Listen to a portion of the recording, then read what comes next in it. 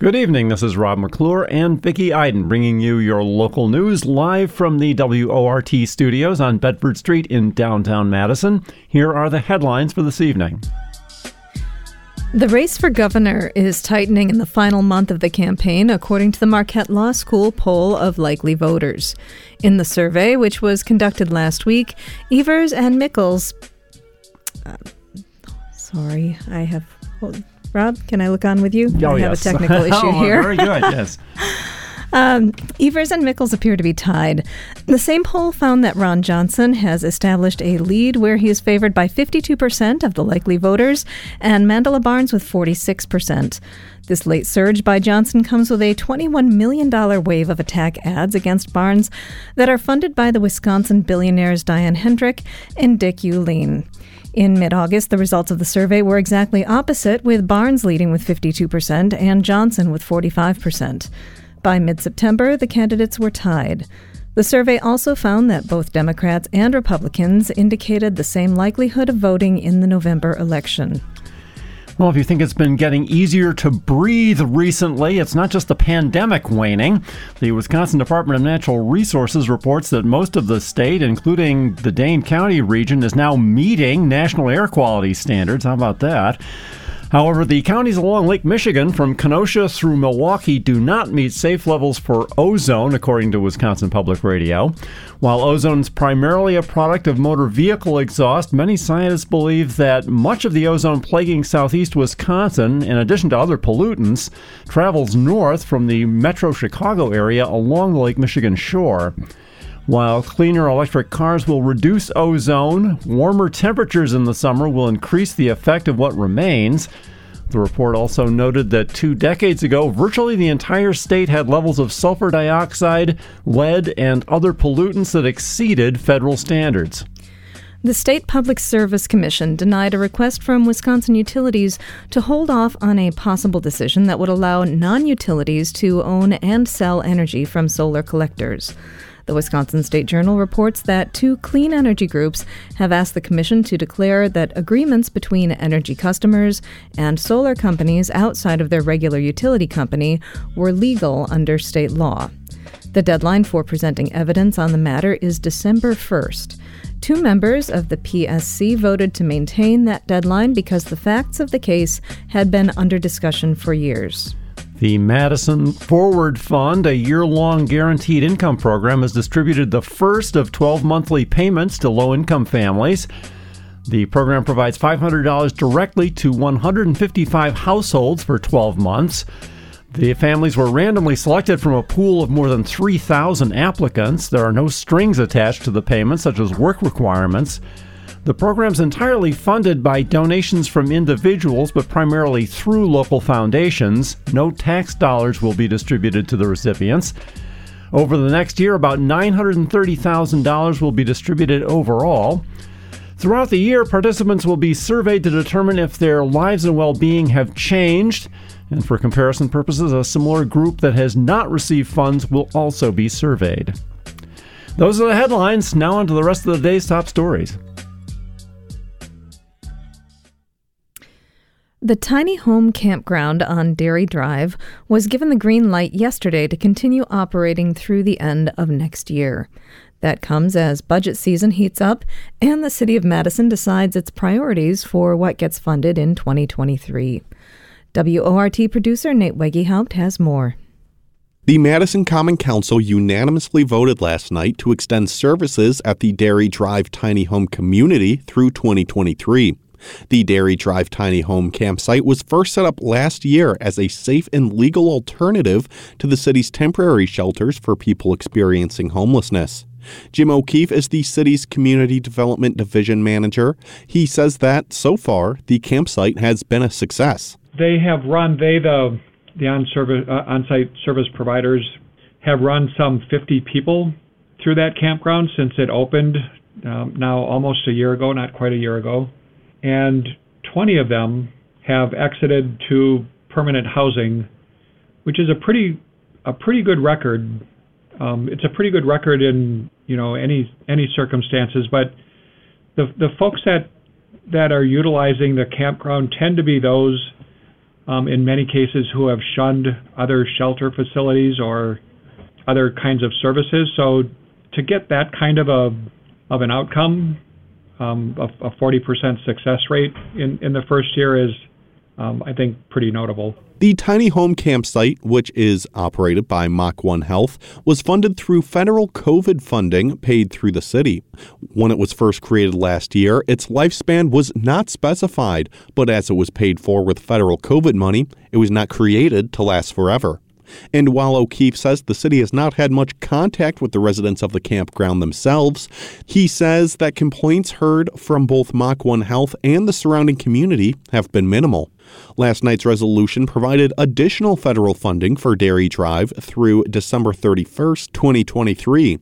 While O'Keefe says that it is too early to say if the project is successful enough for the city to want to keep it going after 2023, that is not their biggest concern. Another very serious challenge that will influence that decision will be how to pay for it, because it's currently being supported now almost entirely through federal funding that's one-time money, and that is fairly rapidly being depleted. So we have enough funding to be able to commit to a second full year. The decision to extend the Dairy Drive community through 2023 comes as the city prepares to decide on their budget for next year.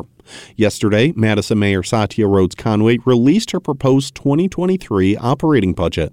The operating budget covers the day-to-day expenses for the city as opposed to the capital budget, which is more focused on creating projects. The capital budget was released by the city last month. The proposed 2023 operating budget comes out to almost $382 million, over $21 million more than last year's budget. The bump is due to several new one-time expenses, such as a cost of living bonus to be given to all city employees, and an increase in city revenues from things such as building permits and room taxes. The proposed operating budget looks to expand several programs around the city, including the CARES program. CARES, or Community Alternative Response Emergency Services, is a multi-agency program to dispatch crisis workers and paramedics to certain nonviolent 911 calls instead of police. The program began last year, operating out of Fire Station 3 on Willie Street. Earlier this year, it expanded to another location on the city's west side, allowing CARES to access more than just downtown. In the proposed 2023 operating budget, CARES would scale up even more, running 7 days a week, up from 5 days a week, and operating 12 hours a day, up from 8 hours a day. While this means the city will most likely have to hire additional staff to run for these expanded hours, Mayor Rhodes Conway says the city is still trying to figure out how much new staff they will need. Another facet of the 2023 operating budget is an expansion of programs for young adults throughout Madison. Mayor Rhodes Conway says that these programs, through organizations such as Urban League of Greater Madison and Operation Fresh Start, will help underserved youth get the step up they need to make Madison a better place.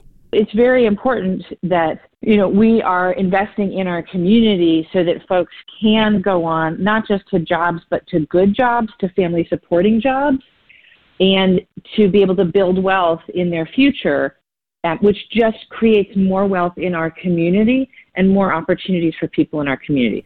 The programs funded in the operating budget would be focused on young adults ages 18 through 26, targeting BIPOC, LGBTQ, and low-income youth.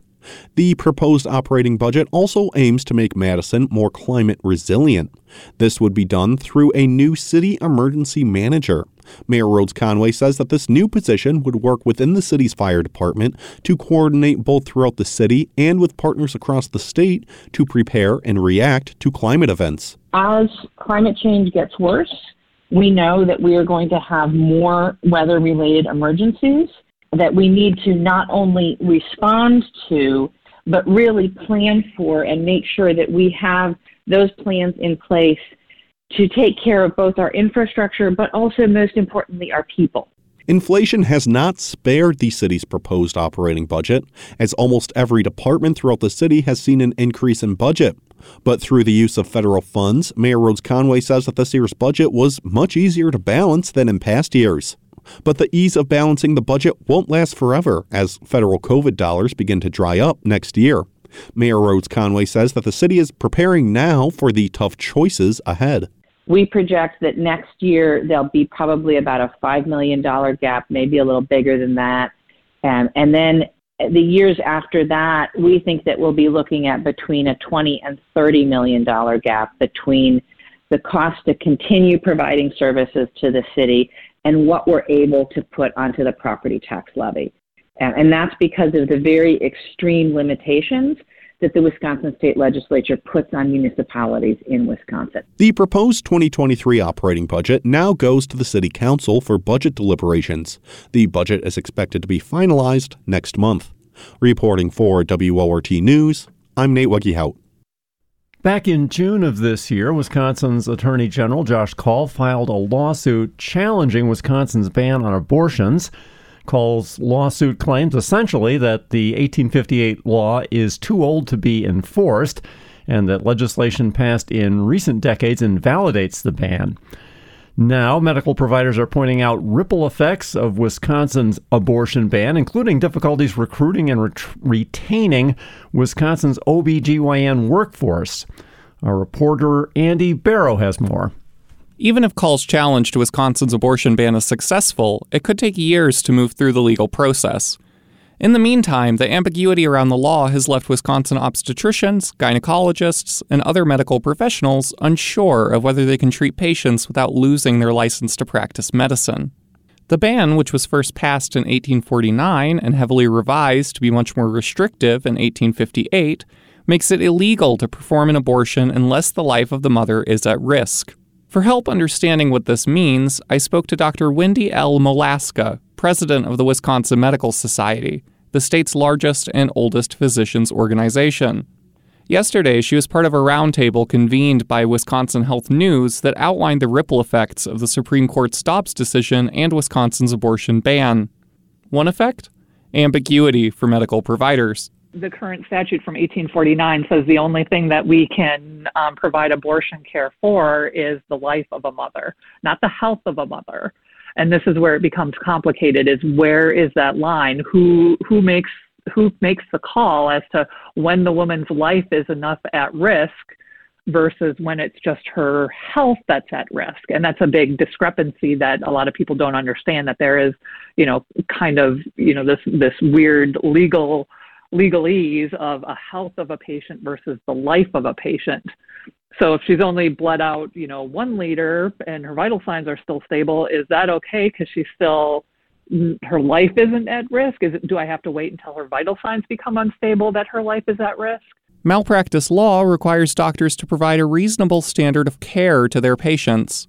A doctor who fails to provide abortion health care to a patient who needs it could be found to have committed malpractice by a civil court.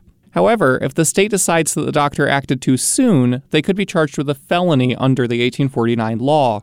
I'm either going to be criminally prosecuted for providing the standard of care to a patient, and if I'm criminally prosecuted, that doesn't go under malpractice. I need to get a criminal attorney. I am risking jail time. My license will be taken away because I'm now a felon. And then if I wait too long to take care of a patient and I don't meet the standard of care, then I risk a malpractice case. So while we're not criminalizing patients, we're criminalizing physicians from providing a standard of care that's recognized. And so am I either going to lose my license because of a malpractice case or a criminal case? This is the rock and the hard place right now. A 2018 study found that Wisconsin already has a shortage of OBGYNs, particularly in rural areas.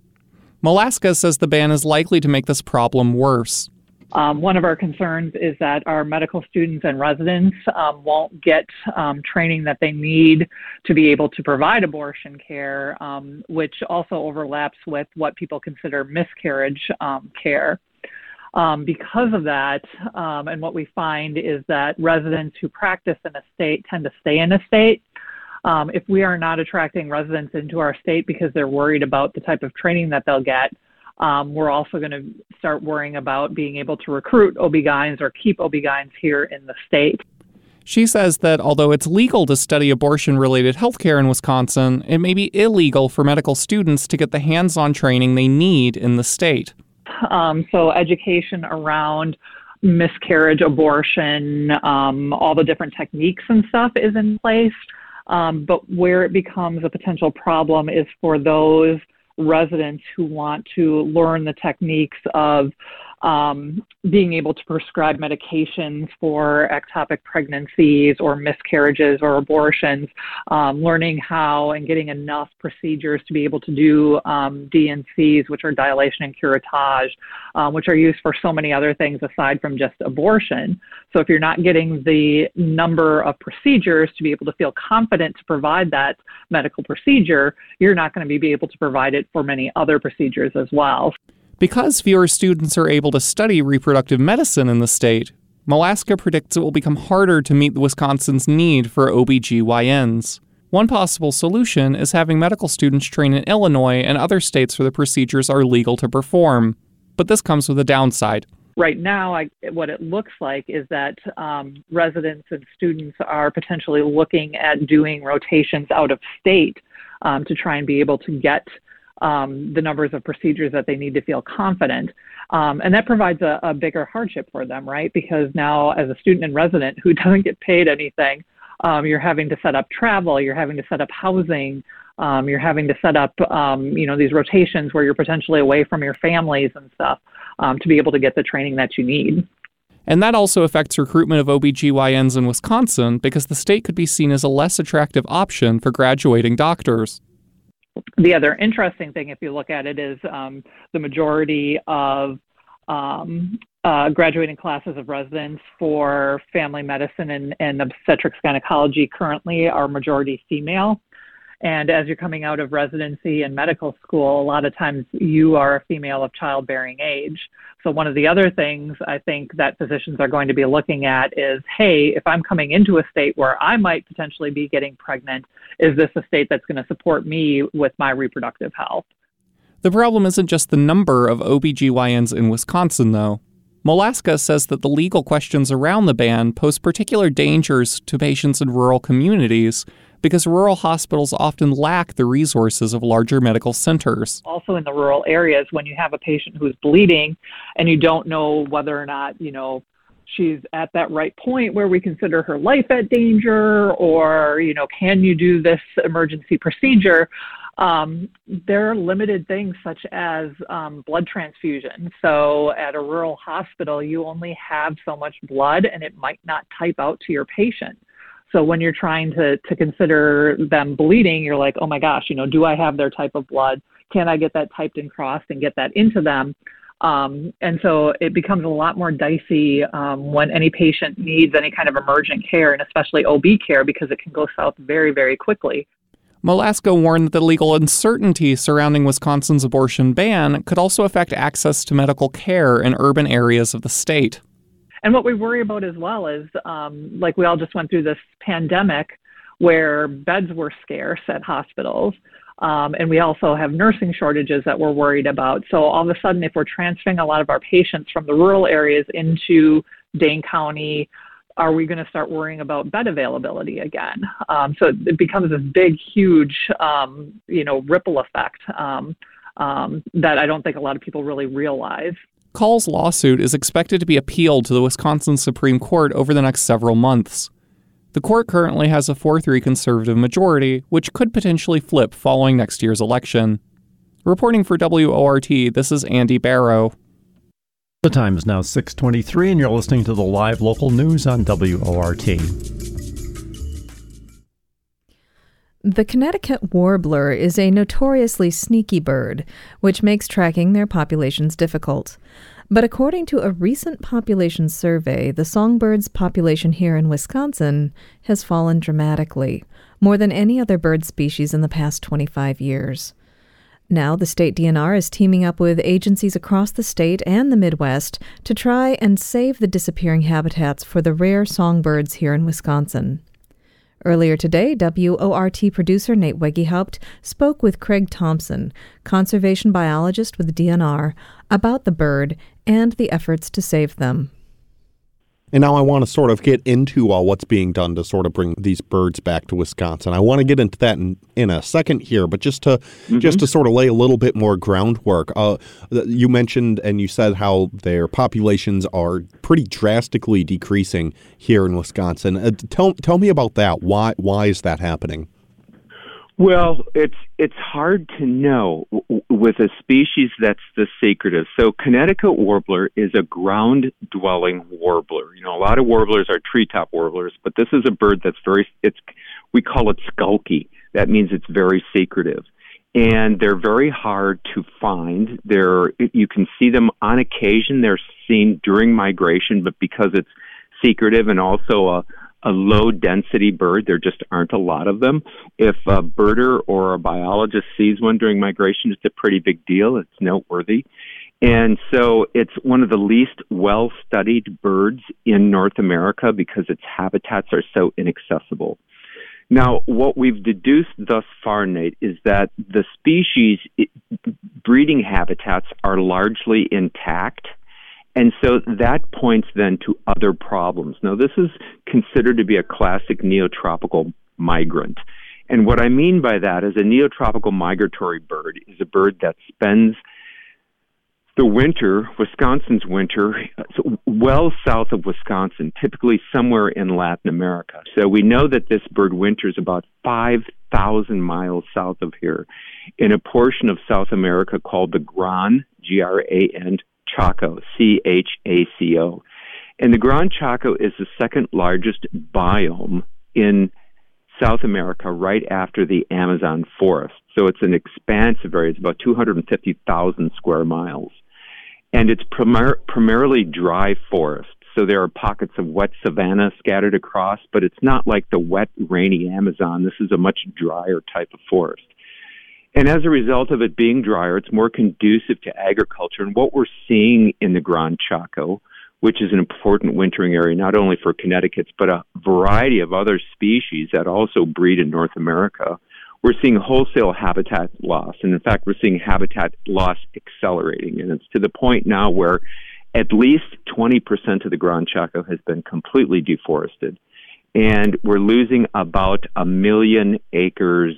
Gosh, it's at least 1 million acres a year, and it's probably going to be going up from there. It's just mind-boggling what's going on down there in terms of habitat conversion for industrial agriculture, primarily for soy agriculture, soybeans, and then for cattle ranch expansion as well. And that's having an impact on all of our birds that winter in the Gran Chaco. But we think that may be, and we're not positive about this, but we think that may be having a disproportionate impact on Connecticut warblers. And so now what is being done to bring these birds back to Wisconsin here?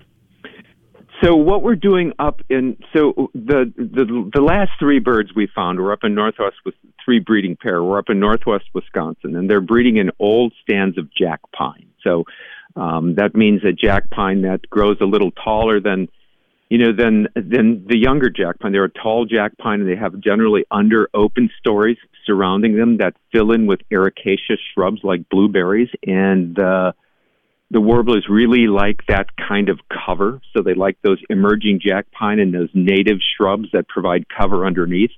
And they forage in those and they breed in those. And so we're trying to expand the available jack pine habitat for that bird adjacent to where we know the 3 birds were nesting last year. And if we're successful, then we'll get more birds that will show up and breed there. And we will, I suspect, continue that kind of habitat management in order to try to create more suitable habitat for the species. And that's really all we can do at this point for sites that used to be occupied in central Wisconsin, in the big blocks of forest in central Wisconsin that are no longer occupied. If you don't have occupancy and the habitat is still there, and it is, it's hard to know what to do in situations like that. We're probably just dealing with the aftermath of the precipitous decline in birds, which means there simply aren't as many birds around as there used to be. And so there are apparently suitable habitats that are remaining vacant, unfortunately. So that's what we're doing in Wisconsin. And the other thing that's happening is in a week, there's going to be a Connecticut Warbler Conservation Summit that is going to include provinces or representatives from all the Canadian provinces that have this species breeding in them, as well as representatives from all 3 states that also support Connecticut warbler populations. And so there's an effort afoot to coordinate breeding range habitat management on behalf of the bird while we still have an opportunity to hang on to it. I've been talking with Craig Thompson, conservation biologist with the state DNR, about the decline in Connecticut warbler populations here in Wisconsin. Craig, thank you so much for coming on and talking with me. Yeah, you're very welcome. I appreciate your interest. Thank you for the opportunity.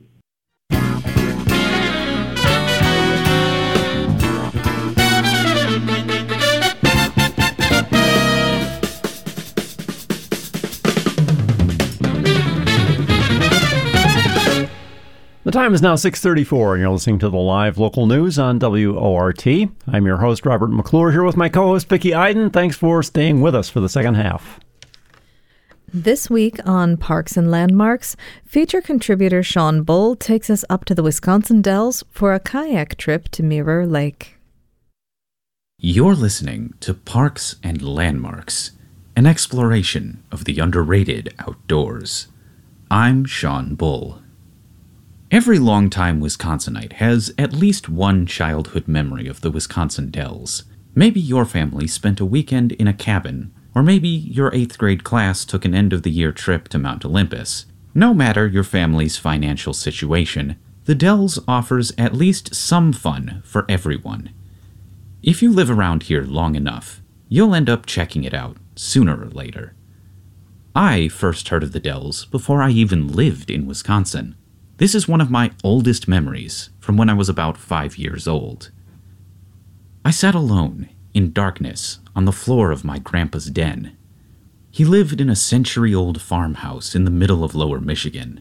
Though the home didn't have safe drinking water or stairs acceptable to modern building codes, it did have one advantage over my parents' place in the Chicago suburbs: satellite TV. As I introduced myself to the History Channel, a commercial came on. I remember a man in a canoe paddling away from the camera on a glassy, still lake. The setting sun painted the water and sky a fiery orange. All I could see were the silhouettes of distant trees and that of the singular man in his canoe.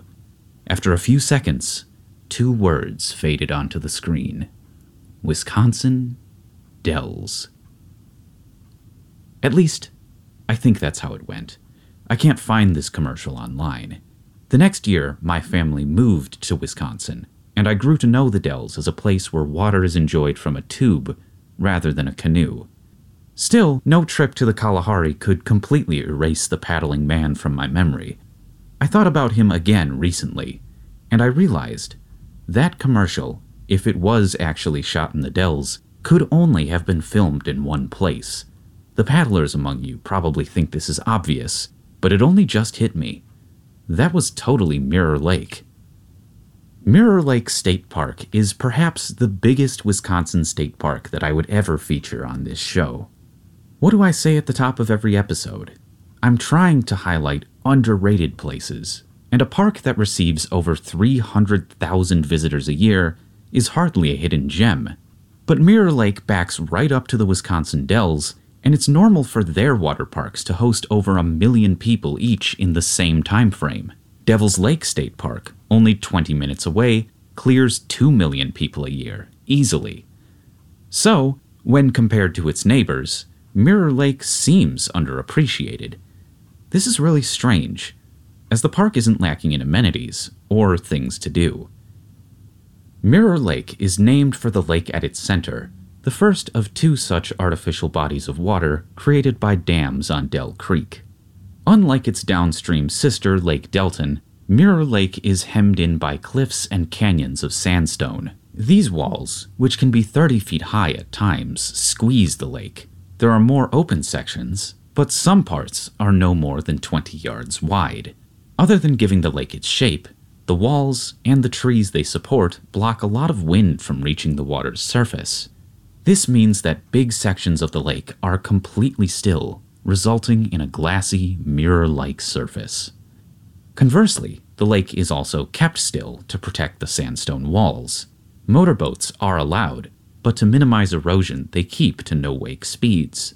This all combines for water uniquely well-suited to paddlers, more so than maybe any other lake in the region. Why should someone from Madison bring their kayak to Mirror Lake? Well, honestly, a lot of the water around Madison isn't that great for paddling. The big lakes are filled with fast boats, and they can get choppy if there's any wind. Lake Wingra and Brittingham Bay are pretty good, but if you're even considering hauling your boat out of the city, you're probably bored with our smaller bodies of water. Mirror Lake may be narrow in parts, but it's nearly 3 miles long. There's so much to explore. Devil's Lake is the obvious choice for a nearer place to paddle, but the sightseeing from the water of Wisconsin's most popular park is a bit limited. Most of the shore of Devil's Lake is either a sand beach or a pile of giant boulders. The landscape is still beautiful, but it's distant. At Mirror Lake, you can paddle right up to the pockmarked sandstone cliffs, and the trees even kind of lean out to meet you. The nature from the water is so in your face in a way that's different from many state park lakes. If you don't have a boat, that's no problem. Del's Water Sports operates a stand by the boat launch where they rent canoes, kayaks, paddle boards, and even gas-powered pontoon boats if you insist. There really is no better way to explore the heart of the park, but if you don't want to bother with a boat at all, there's a separate swim beach too. For those determined to keep themselves dry, Mirror Lake also sports miles and miles of trails. There's a loop loaded with informational signs, documenting a group of lakeside cabins lost to time. The forested acres south of the park office are set aside for mountain biking. In the winter, many of the other trails are groomed for cross-country skiing, and where that's not possible, snowshoes are permitted. One of my favorite year-round trails takes hikers up the cliffs, under a canopy of massive cedar trees. You cross a long bridge over a ravine, and if you timed it right, Ishnala Supper Club is right on the other side, ready to serve up old fashions. If this all sounds like too much to pack into one day, they have over 150 campsites, many with electricity available. I've found Mirror Lake works great as a base camp for a weekend in the Dells. Usually when I cover parks like this, I like to let my listeners know about any upcoming events the park happens to be hosting. There is one coming up this weekend. I'll link it in the online version of this story as usual, but its description on the DNR website is a bit vague. Based on my conversations with park staff and what I observed at the site, I'll attempt now to expand on that a bit. This Saturday, from 6 to 8 p.m., Mirror Lake will host its annual Halloween hike. As the sun sets, the forest will light up with the flames of dozens, maybe hundreds of tiki torches. Yes, Halloween is still a good 2 weeks away, but the weather for a night hike should be hopefully much better this weekend. Besides, I think the Halloween theme comes not so much from the timing as it does from the advertised mystery guest at the end of the trail.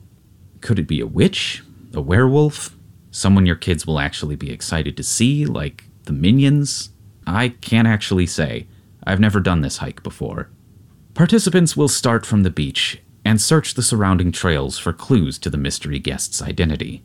When they've collected all 4, they can head to the amphitheater to see whether their hunch is correct. I don't know much more than that about the mechanics of the mystery, but I do know that there will be a bonfire and s'mores at the amphitheater. For some people, that's worth the price of admission by itself. Honestly, it's probably worth the price of admission to a lot of you, as that price is $0. The Halloween hike is free and open to all. Technically, you need a state parks admission sticker on your vehicle, but I don't know if they even check that at events like this.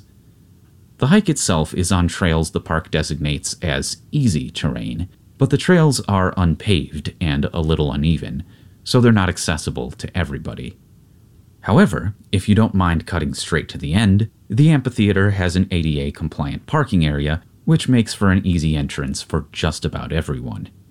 As it gets dark, the torches will be spaced close enough to easily follow from one to the next. I don't suggest bringing a bunch of flashlights, as that could ruin the ambiance for yourself or other groups. However, bringing one might be wise, as I'm not sure all the bathrooms are lit at night.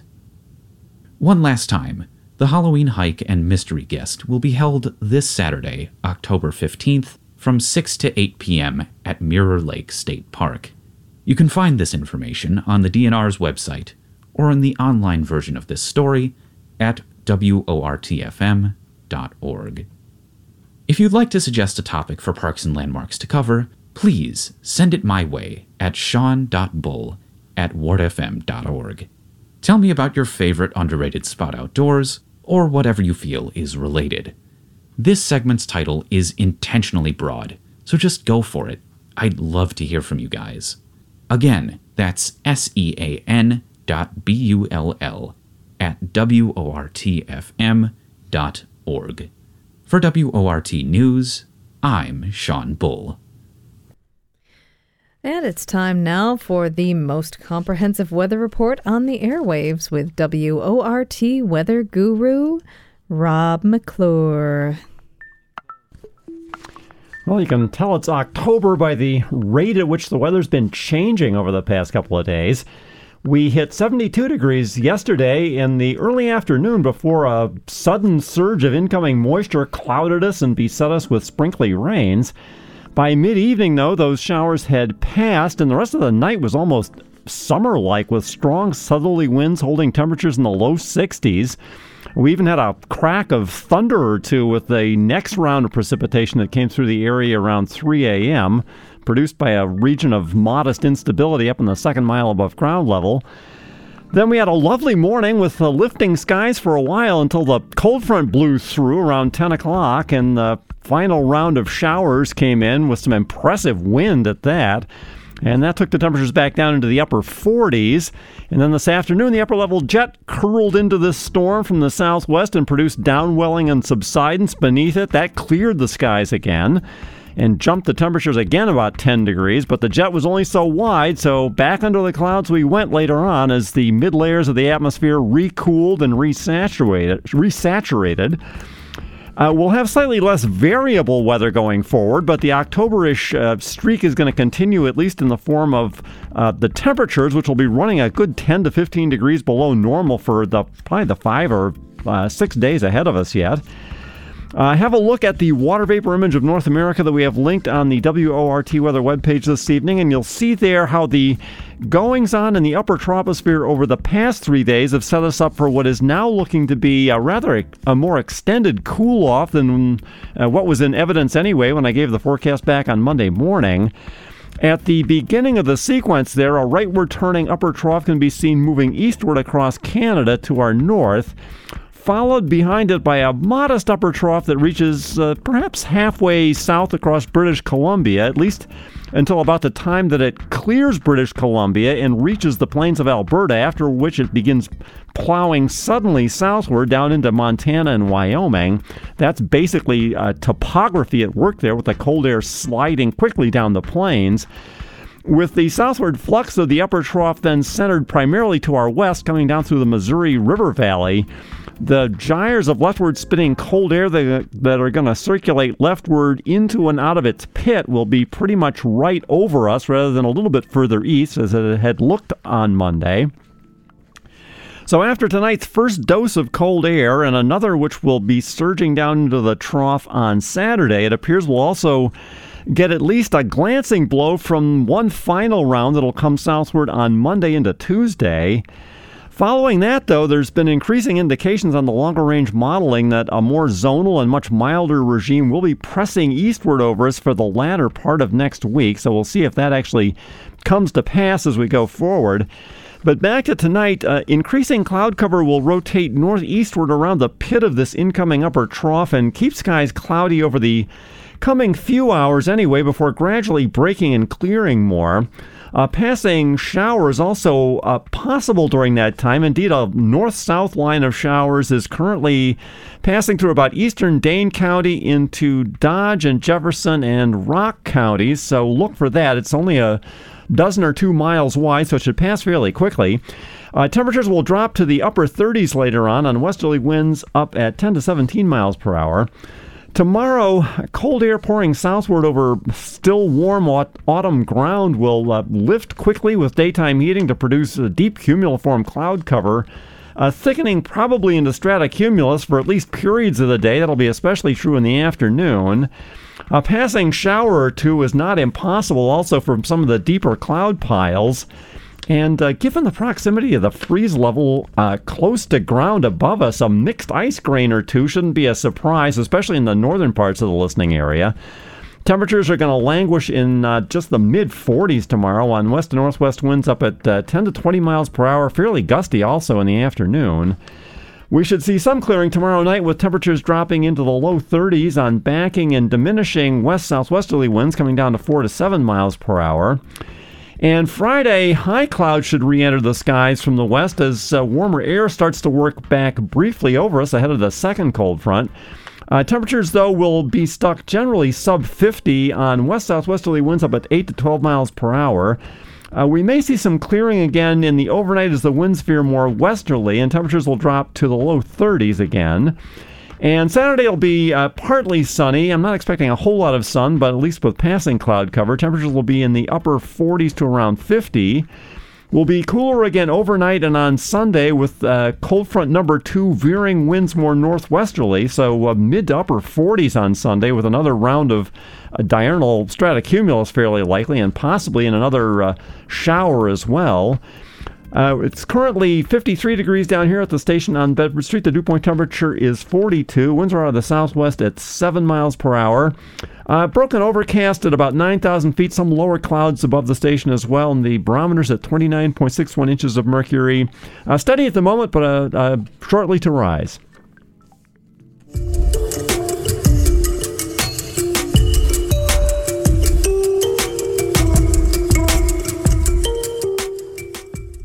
It's now 6:50 p.m. and you're listening to the live local news on WORT.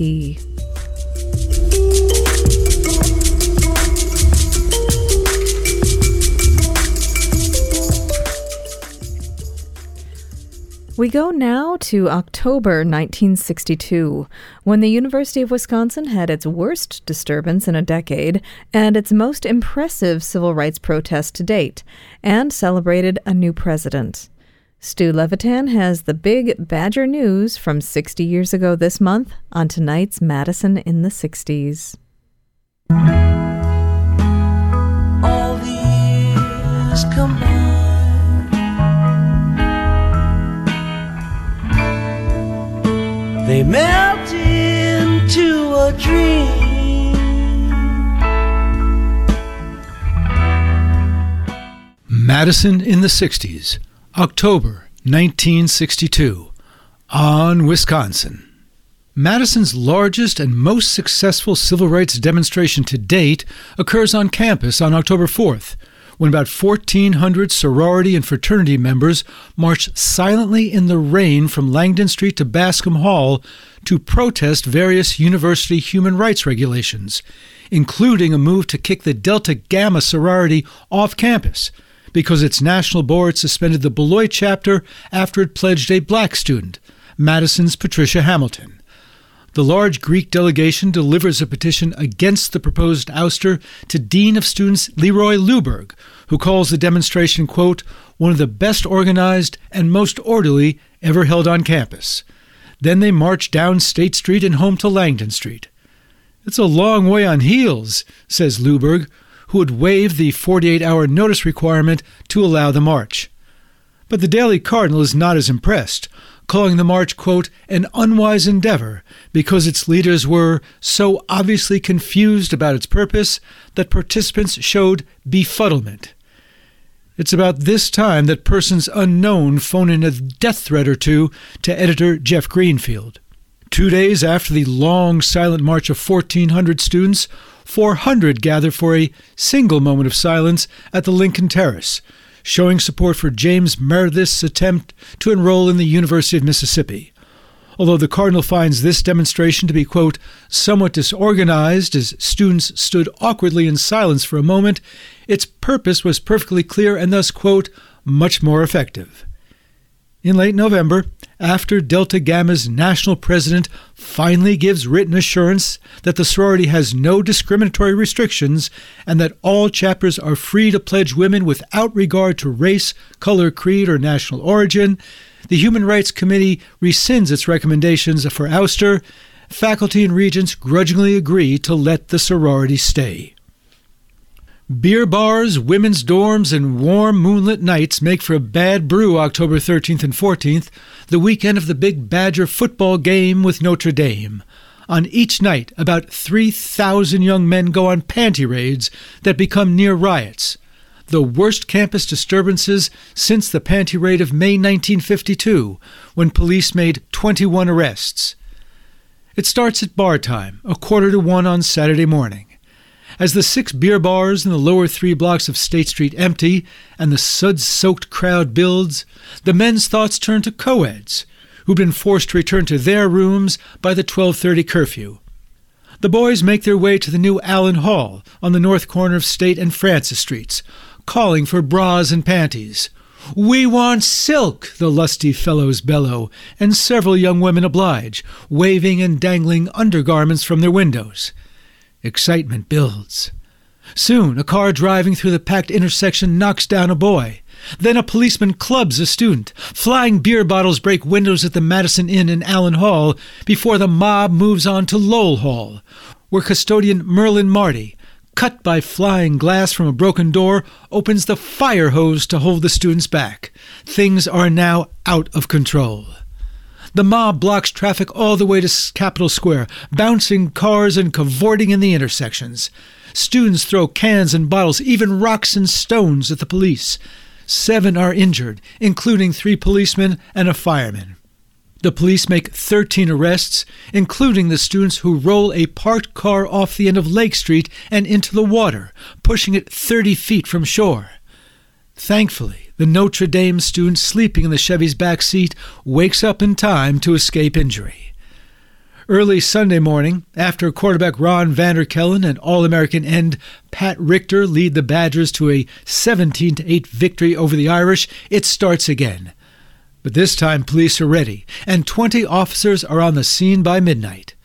With their active use of billy clubs and the paddy wagon, property damage is down and arrests are up. 34 young men are taken away, mainly for getting in drunken, bloody brawls. On Monday afternoon, the Faculty Committee on Student Conduct summarily suspends 20 students, reinstating 15 of them the next day. A handful of students pay fines of $105, but almost all have their charges dismissed by a sympathetic judge, William Bensley. "I can realize from my own experience in the past," he says, "that this was a case of your being in the wrong place at the wrong time." Fred Harvey Harrington became president of the University of Wisconsin under tragic circumstances. President Conrad Elvium's sudden death from a heart attack on July 27th. Harrington, whom Elvium had named vice president when he took office in 1958, was in Kyoto, Japan at the time, teaching an American Studies seminar in the month before he moved to Honolulu as the new president of the University of Hawaii. He rushed home, and on July 29th, the Regents Executive Committee made him acting president. 2 days later, just after Elvium's simple graveside service at Forest Hill Cemetery, the full board agrees to make the appointment permanent, if only the Hawaii Regents will release him from his contract. They do, and on August 6th, the full board unanimously confirms Harrington as the 14th president of the university. Now it's time for a proper inaugural, and on October 20th, the university throws the greatest statewide celebration since the dedication of the Armory Gymnasium in 1894. A full day's festivities capped by dinner for 1,200 at the Fieldhouse, with countless other dinners around the state, all linked by radio broadcasts to hear Harrington's inaugural address and the state's response from Governor Gaylord Nelson. Although the weekend also celebrates the centennial of the Morrill Land Grant Act, which was designed to foster education related to farming, Harrington says in his address that the university will now also seek to serve cities. And he predicts that 50,000 students will attend the combined campuses of the university by the end of the decade, double that by the end of the century. The Daily Cardinal praises the new president as a staunch supporter of free thought and calls him, quote, the ideal man to guide the UW into a future, it says, quote, may mark the beginning of a new golden age for the university. And that's this week's Madison in the 60s. For your award-winning, Badgerific, listener-supported WORT News Team, I'm Stu Levitan.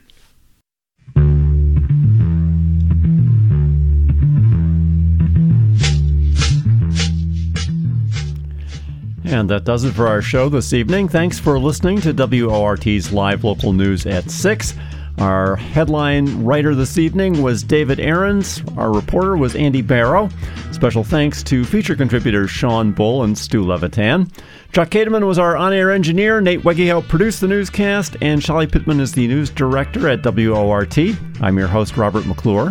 And I'm your host, Vicki Iden. Stay up to date with the WORT Local News Podcast. Subscribe on iTunes Podcasts, Spotify, and wherever else you get your podcasts.